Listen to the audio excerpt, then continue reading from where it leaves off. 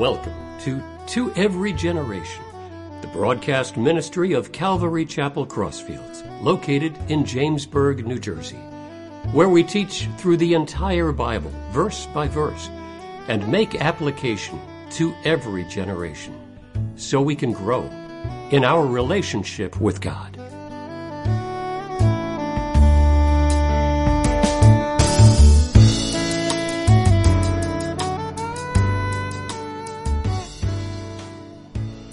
So tonight, we're going to be in Genesis again. So just want to thank you all for making it out tonight. Very grateful to have the opportunity to be up here and to share again in Genesis.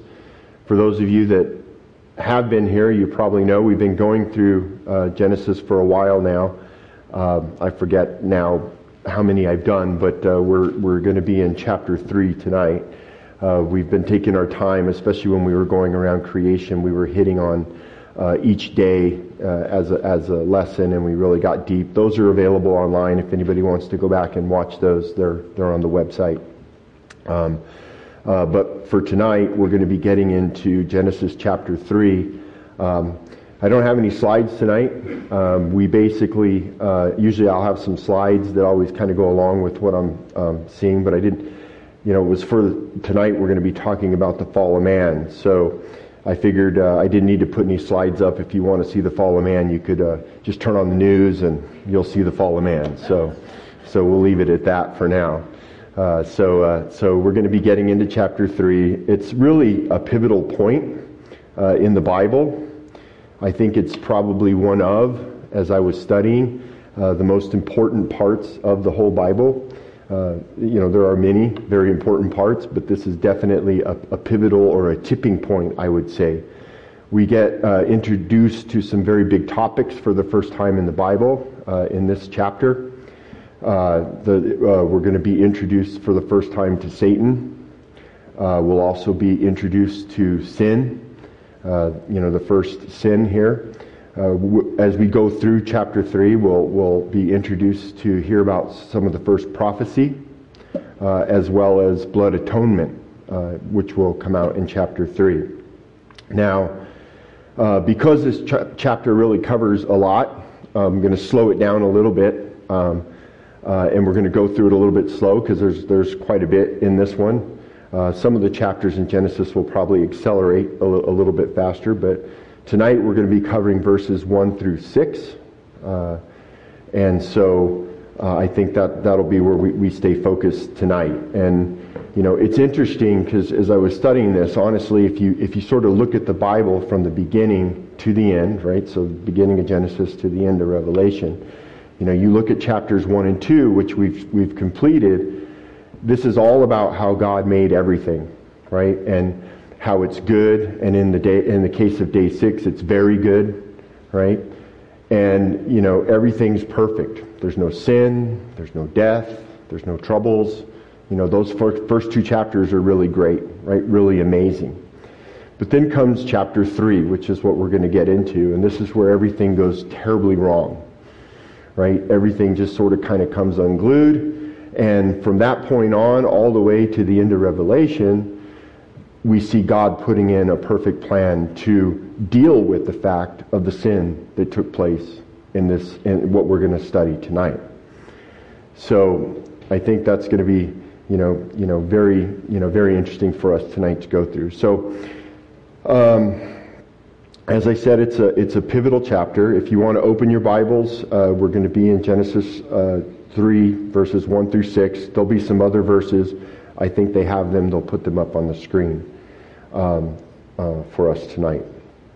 So let's go ahead and dive in, and we're going to first read through all 6 verses, and then we'll pick up and start breaking it down. So in verse 1 it says, "So now the serpent was more cunning than any beast in the field which the Lord had made. And he said to the woman, 'Has God indeed said, you shall not eat of every tree of the garden?' And the woman said to the serpent, 'We may eat the fruit of the trees of the garden. But of the fruit of the tree which is in the midst of the garden, God has said, You shall not eat it, nor shall you touch it, lest you die. Then the serpent said to the woman, You will not surely die. For God knows that in the day that you eat of it, your eyes will be opened, and you will be like God, knowing good and evil. So when the woman saw that the tree was good for food, and it was pleasant to the eyes, and the tree and a tree desirable to make one wise, she took of its fruit, and she ate. She also gave it to her husband with her, and he ate. So let's start by, working through this first verse again. So I'm just going to read it again. So now the serpent was more cunning than any beast of the field which the Lord God had made. And he said to the woman, Has God indeed said, You shall not eat of every tree in the garden? Now, when it talks about the serpent here, we all understand, we're talking about Satan, right? And so the Hebrew word for serpent in this particular passage, as I looked it up, was nashash. So I always have trouble with these words, pronouncing sometimes, but it's nashash.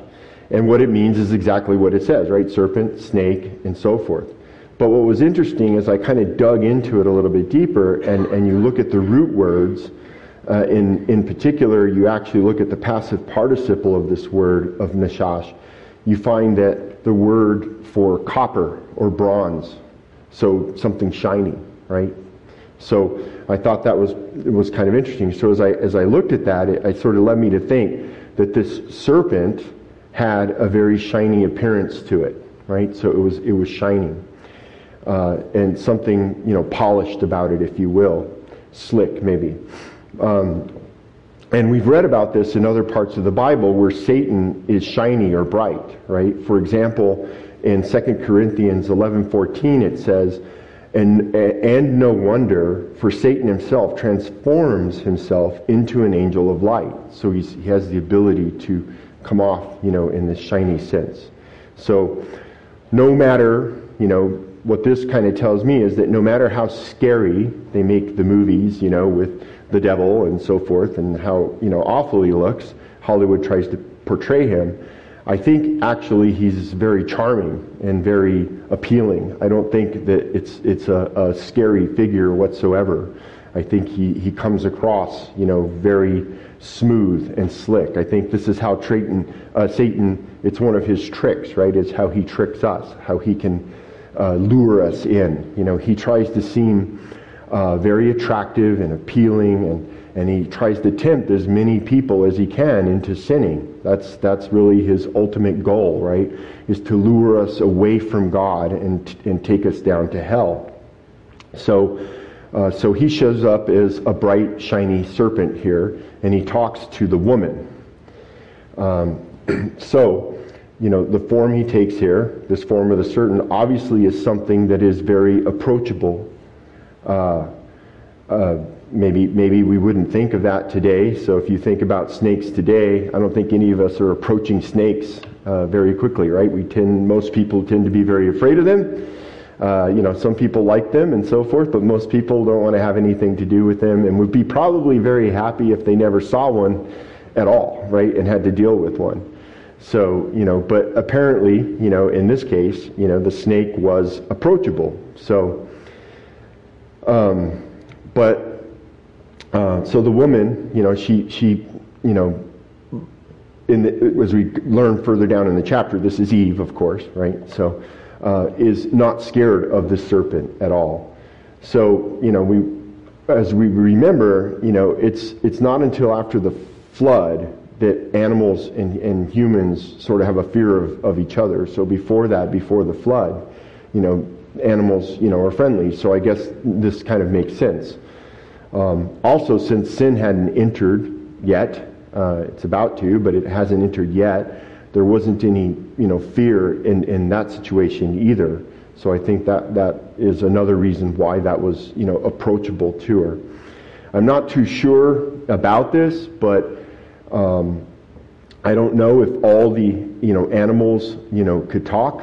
or not.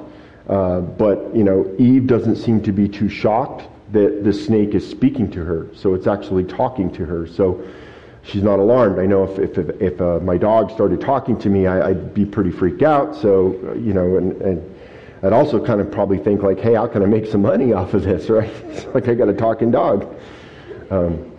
But the Bible doesn't really tell us, so I'm not sure. So, but it, would seem that that makes sense, right? The snake's talking to her, so it's probably okay.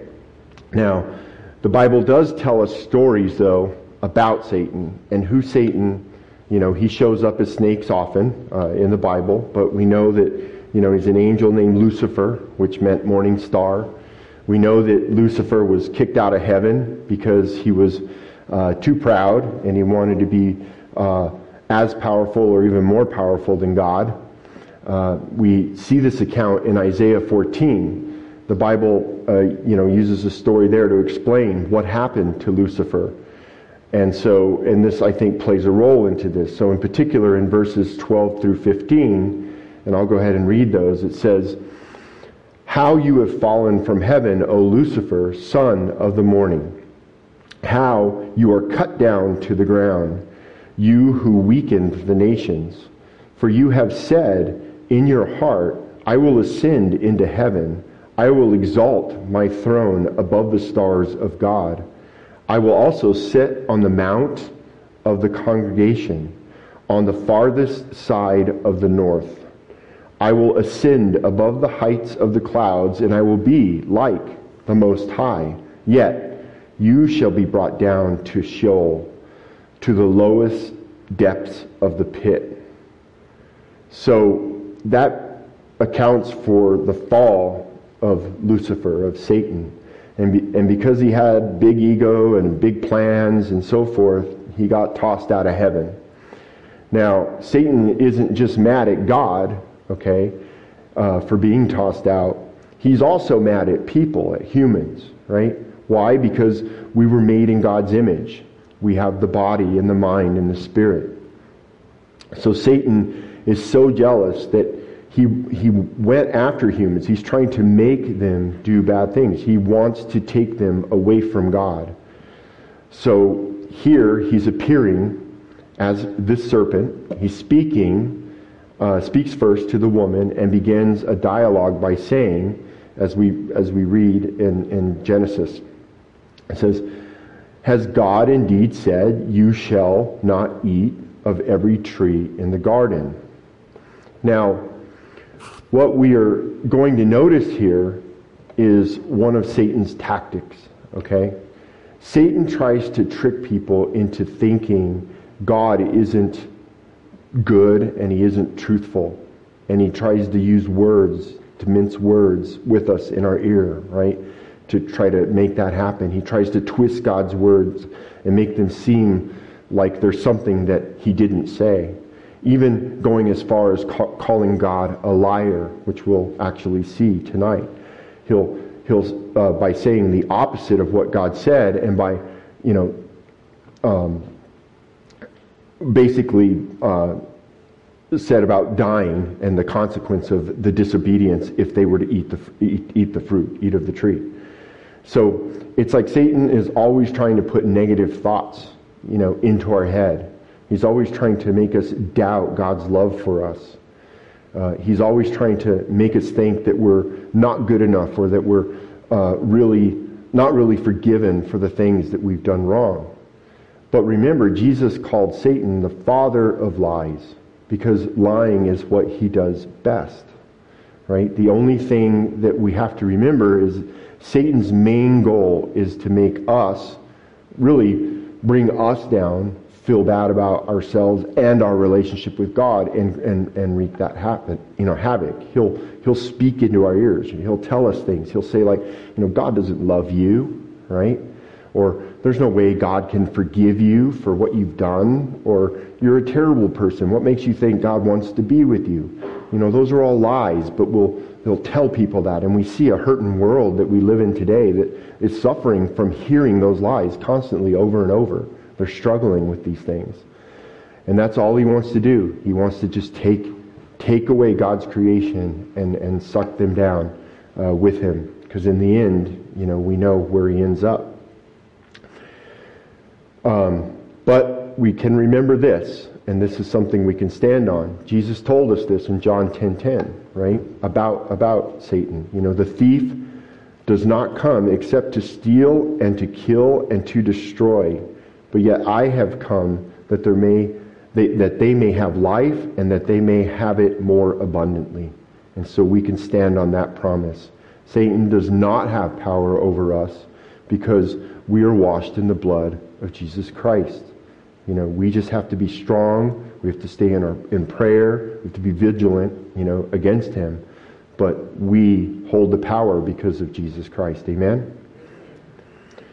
So now, as we read on and we go into verse 2 and 3, we see the woman's response to Satan's question. And she says, "And the woman said to the serpent, 'We may eat the fruit of the trees from the garden, but of the fruit of the tree which is in the midst of the garden, God has said, you shall not eat it, nor shall you touch it, lest you die.'"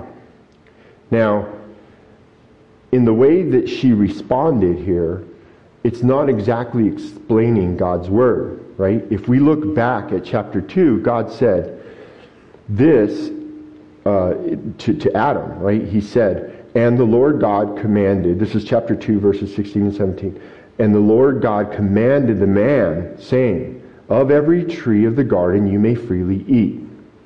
But of the tree of knowledge of good and evil you shall not eat, for in the day that you eat of it, you shall surely die." All right, so that's what God said to Adam. Now, when we go back to chapter 3, verses 2 and 3, we see where Eve, in this case, right, where she left out words like freely, surely, and she added words, not to touch it. Those things were never said, right? And the other words were taken out. Now, she did not recite basically the instructions accurately. So I think this is important because it ties to a bigger concept, and it ties into this specifically. So it says, so I think that it's important because whenever you add words to God, right? Whenever you add words to the Word of God, you're promoting legalism, right? And whenever you subtract words from God's Word, when you take things out, you're producing liberalism, right? These are two key concepts. And if you think about that for a moment, we can kind of break that down, right? So whenever you add anything to the basic commandments of God, what you're doing is you're imposing a standard that is more than what God actually said, right? God said something very specifically, what they were allowed to do and so forth. And she's already sort of adding into that, right? And this is true in our own lives, right? If we see it happening all the time today, where things are being imposed and added on to the Word of God, which are not true. And they're creating havoc and they're creating chaos in our world because it's not what God intended. The same thing works, again, like taking it away. So when you start subtracting things, you end up producing liberalism. You begin taking things away. And unfortunately, this is happening for many of our liberal churches today. As you go out and look, and I've been surveying, lots of churches and as I study and so forth, and I see this more and more prevalent than I used to see it before I started, studying more intensely.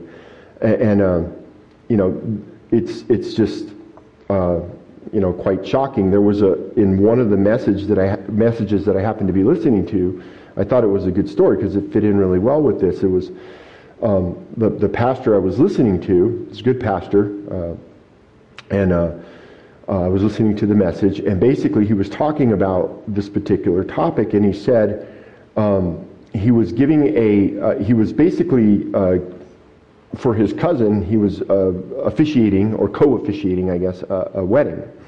And in particular, in this wedding, his cousin had asked him to read certain scriptures. And those scriptures that he had asked him to read were from Ephesians, okay? And in Ephesians, it was discussing the submissiveness of the wife to the husband. And he wanted it to be read word for word, the scriptures, and so he was going to do that. But the other pastor, the pastor of the church that was co-officiating, they actually got into quite a bit of a conflict over that, because he was saying, no, I don't want you to read that. I don't want you to read that verse. We can't read that. We can't do that. And so, they're going back and forth about why. And that pastor basically said, well, those scriptures, those words are antiquated. They're relevant only for the first century. And he actually went as far as criticizing the Apostle Paul's views as being chauvinistic. And of course, this got the pastor pretty upset. And so they went back and forth. They still co-officiated, but he read the scriptures as they should be read. And the guy got mad about it, but he said, I don't care. I'm not going to see him again. So I'm doing what my cousin asks and what God wants me to do, period. But, this is something that's going on. So I thought, that story kind of ties in. There's a lot of liberal churches today that are liberalizing, if you will, God's word. And, you see it. You see churches that are now condoning same-sex marriages. You're seeing churches that are condoning homosexuality or even ordaining homosexuals into the ministry. And we know God's word is very clear about this, that is not right? We cannot have that. So where is all this coming from? Well, it's coming from people removing, God's word from, what it is. They're taking the stuff out that they don't want. They're creating liberalism. So, and that's also happening here, right? It's exactly happening here, because she's leaving out a few essential words like freely, right? That's a big word. God says freely. She's denying the full value of everything God was saying there by leaving that word out. She also said, it says, you're free to eat from any tree. Well, she left out the word any. Again, she's devaluing, in that case, God's word, right? What he actually said. And on top of that, she added to it, which was not said. God didn't say, nor shall you touch. He didn't say that. So this is all very problematic. And because of this, in verses 4 and 5, Satan pushes back and basically calls God a liar. He uses that to call God a liar. Okay? So you see that in verses 4 and 5. It says, then the serpent, Satan, right, said to the woman, you will not surely die. Right? For God knows that in the day that you eat of it, your eyes will be opened, and you will be like God, knowing good and evil. Right? So he spun this around on the fact that she left that out, and serves back a lie, right, to her. Now, there's obviously some truth to what he said in that, in the words. It's mixed up. There's things that we know in hindsight, right? We know from the tree of knowledge of good and evil, because we've learned over time that, if they do eat of it, they will know the difference between good and bad. Right now, they only know good. But they know if they eat of it, this is going to occur, right? We can read back and we know what's going to happen. We also know that if they eat of it, they're going to feel embarrassed, right? They're going to feel ashamed for being naked. And this is going to bring a feeling of guilt upon them, something that they haven't felt before because they've not done anything wrong before. So this is going to be what comes out of that. But we also see the lie that's being said there by Satan, right? The lie is that they won't die. We know that they will, right? If they eat of that tree, that's where the dying process starts, right? That sets it in motion, right? Once that occurs, that's exactly what happened, and we know that by the account of history. So, and then this is where it all goes terribly wrong, right? This is where the pivotal sort of tipping point verse here of all of this is in verse 6, where it says, so when the woman saw that the tree was good for food, and that it was pleasant to the eye, and that the tree and a tree desirable to make one wise, she took of its fruit and she ate. And she also gave to her husband with her, and he ate. So, as we start here, let's make a point about this particular verse, right? It's an important thing to recognize how sin will often enter our lives in sort of three main ways, right? And so when it says here that the woman noticed and saw that the fruit of the tree was good for food, that was one way for sin to enter. When she said that it was pleasing to the eye, that was a second way for sin to enter. And finally, when she said it was also desirable for gaining wisdom, that was a third way for sin to enter. Okay? It's a parallel, right? And we can see this if we read in 1 John 2:15 and 16, we'll see how this kind of comes together. So in 15 it says, "Do not love the world or the things in the world. If anyone loves the world, the love of the Father is not in him. For all that is in the world, the lust of the flesh, the lust of the eyes, and the pride of life, is not of the Father, but is of the world." So if we kind of say that again, the lust of the flesh, the lust of the eyes, and the pride of life, right? That is exactly what happened in Eve's heart at that moment in time, right? Because we notice again, it says that she saw that the fruit of the tree was good for food. That's the lust of the flesh, right? We also see that it was pleasing to her eye, that it was attractive to her eyes. So there's the lust of the eye for reaching for that fruit, right? And then the desirable to gain wisdom, to get really smart, right? That's the pride of life. I want to better myself. I want to be better, right? So it's the pride of life, right? We all have to understand that Satan will use these same tactics, these three doorways, if you will, to try and tempt all of us. We're always being tempted this way. And, we have to always be on our guard, against the lust of the flesh and the lust of the eyes and the pride of life. Those are the doorways into our heart, and he'll use them to tempt us and to cause us to try to sin. Amen? So now when we continue on in that particular verse and we talk about Eve, and she took and she ate and she sinned, okay? It's noteworthy that we turn and say, okay, where's Adam in this story, right? Well, he's right there, right? He's standing right next to her. And, because it says that she also gave some to her husband who was with her, and he ate it. So you would think that he might have spoken up and said, "Whoa, time out. Wait a minute.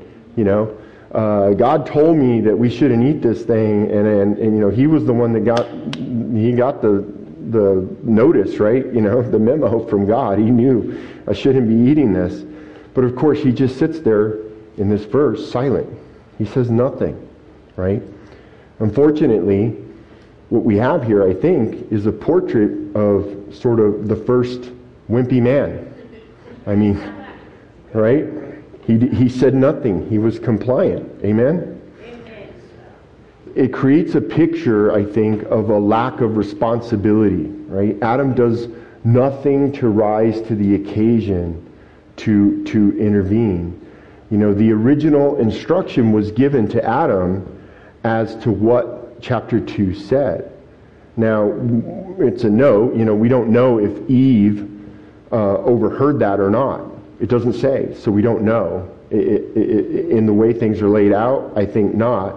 Or if it was Adam's responsibility to give her the message so that she understood clearly what she was supposed to do and not do because God had told him. But that was a breakdown, right? Either way, he was just standing there, right? He didn't do anything. So unfortunately, I think today, and this sort of kind of tied back into today, it's a portrait that we seem carry forward with many of today's men as we look out across the world and we look out on the news and we look at, what's going on in current events and so forth. We see this sort of happening. We have men, I don't even know if you would necessarily call them men, but you have males that are that are not rising to be the spiritual leaders that they need to be. Whether it be for their families, whether it be for their countries, whether it be for their churches, whatever the case may be, they're not stepping up to the level that they need to. And it's a problem that we're facing today. The problems that we see when you turn on the news every day, it's because we're not standing where we need to be standing and fighting the fight that we need to be fighting. I'm not trying to point fingers, but I am highlighting, that many churches I see today, it's the women who are really active and are keeping things running. It isn't because women, I think, want to take that job or take over. I think it's just a fact that it needs to be done, and so and the men aren't stepping up. I know that's not 100% true here in this church, but I've seen it in a lot of other churches that I've traveled to see, that you're just not seeing the men step up and do what they need to do. I think the root of this is selfishness. I think that's the root of a lot of things that are going on in this world today. I think, this selfishness, sort of being self-absorbed, just not really putting God first, not thinking of each other, not thinking of our nation, not thinking of anything other than self. So we need to be praying for this nation, in particular for the men of our nation, for a godly awakening. It's something that I know my wife and I pray for every day. I'm sure a lot of you are praying for every day, but we need to be very vigilant about that. We need to be, those that are strong leaders need to be bringing our younger men and women underneath, men in particular underneath our wings and cultivating them and helping them and guiding them. It's definitely an area where I think the church needs to work on and work on more to overcome. Amen? But as I studied, we'll continue on, kind of get back here, as I studied for the lesson, I did come across one more reference as I was studying, and I wanted to share it. It was a predominant topic, and I'll just sort of bring it out, and then I'll sort of tell you what I think, and I'll leave it at that, and we can definitely talk to Pastor Joe some more. But in 1 Timothy 2:14, the Apostle Paul is making an account here of Adam, and it said in 14, it says, "And Adam was not deceived, but the woman, being deceived, fell into transgression." Now, whether this statement by the Apostle Paul means that Adam was fully aware that he was willfully defying God, or whether it just simply means that Adam was not the initial one whom Satan attacked in his deception, it's not really clear. So I'm not quite sure. Paul does go on to say that the woman being deceived was in the transgression, which seems to place blame on her, accounting for being cursed and being made subject to man. Many have suggested that maybe Adam did this out of love for Eve. I'm not quite sure that I get there, but I did read a lot about that. I myself, it would make his motives, I think, for Adam to appear noble in sinning, and I don't think the Bible implies that at all. I mean, his sin was deliberate, it was wicked, it was inexcusable, right? I mean, you can't get out of sin. When you sin, you sin. So it's kind of the bottom line. And there is scripture that supports, I think, in fact, that it was not by Eve's sin. This is out of, I don't think I put this up, but it's out of 1 Corinthians 15:22. But it was not by Eve's sin, but by Adam, that sin, this is where the scripture is, sin entered into the world, and death by sin. All future human beings were, again, in quote here, in Adam, right? And even Eve herself being formed of the man. That's from 1 Corinthians 11:8. And he was really, truly what you would call the federal head of the race. I mean, he was the first man, right? And through the offense This is in Romans 5:15. Through the offense of the one, many be dead. So either way, the choices that were made, in this verse have wreaked havoc and continue to wreak havoc on our entire world. It's a pivotal point. That one particular verse is where everything changed and transitioned from being perfect and beautiful and God's creation to sin, and everything else is redemption from then on, right? Trying to get back to that place. But, as we started out, tonight, we talked about that from Genesis to Revelation. But the beauty is God put a plan in place, and He loved us so much that plan would include His only Son, Jesus Christ, to die on the cross for our sins and shed His blood and be raised, from the grave and to ascend into heaven. And just as we read in John 3:16, where that says, "For God so loved the world that He gave His only begotten Son, that whosoever believes in Him should not perish but have everlasting life." That's the promise right there. That's what changed what happened in verse 6. It gave us a pathway back to Him. And it's those particular words. So it's the one and only truth that really matters. So with that, I'll close for this, and we'll pick up on verse 7 next time that I'm up here, and continue on. And we'll open. I'll close with some prayer right now. So, Heavenly Father, we thank You again for this word, Father. We thank You for Your message, Father. Most of all, Lord God, we thank You that You sent Your Son to die on the cross for our sins, Lord. Because without that, Father, we would be just lost, and we would just be aimless, Lord. And we're so grateful that we have that promise, that we have You fighting in our camp, Lord. And we just pray right now, Lord.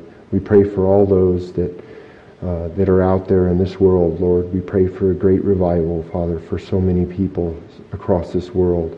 We pray, Father, that Your word will just continue to grow and spread, and that the good news will touch every single soul, Lord.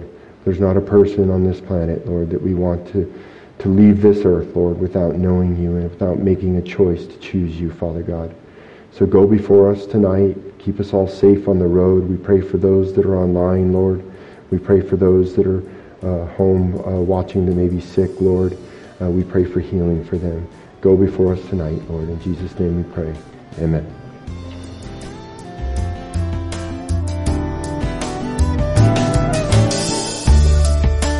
You've been listening to Every Generation from Calvary Chapel Crossfields. We meet for Bible study Wednesdays at 7 p.m. and Sunday service begins at 10:30 a.m. On Sundays, we have children's church for all ages, in addition to infant and nursery care. You can find out more about the ministry here at Calvary Chapel Crossfields by going to www.cccrossfields.org, where you can also watch or listen to previous messages. If you have any questions or have a prayer request, please email us at contact@cccrossfields.org. Thanks for listening, and may God bless.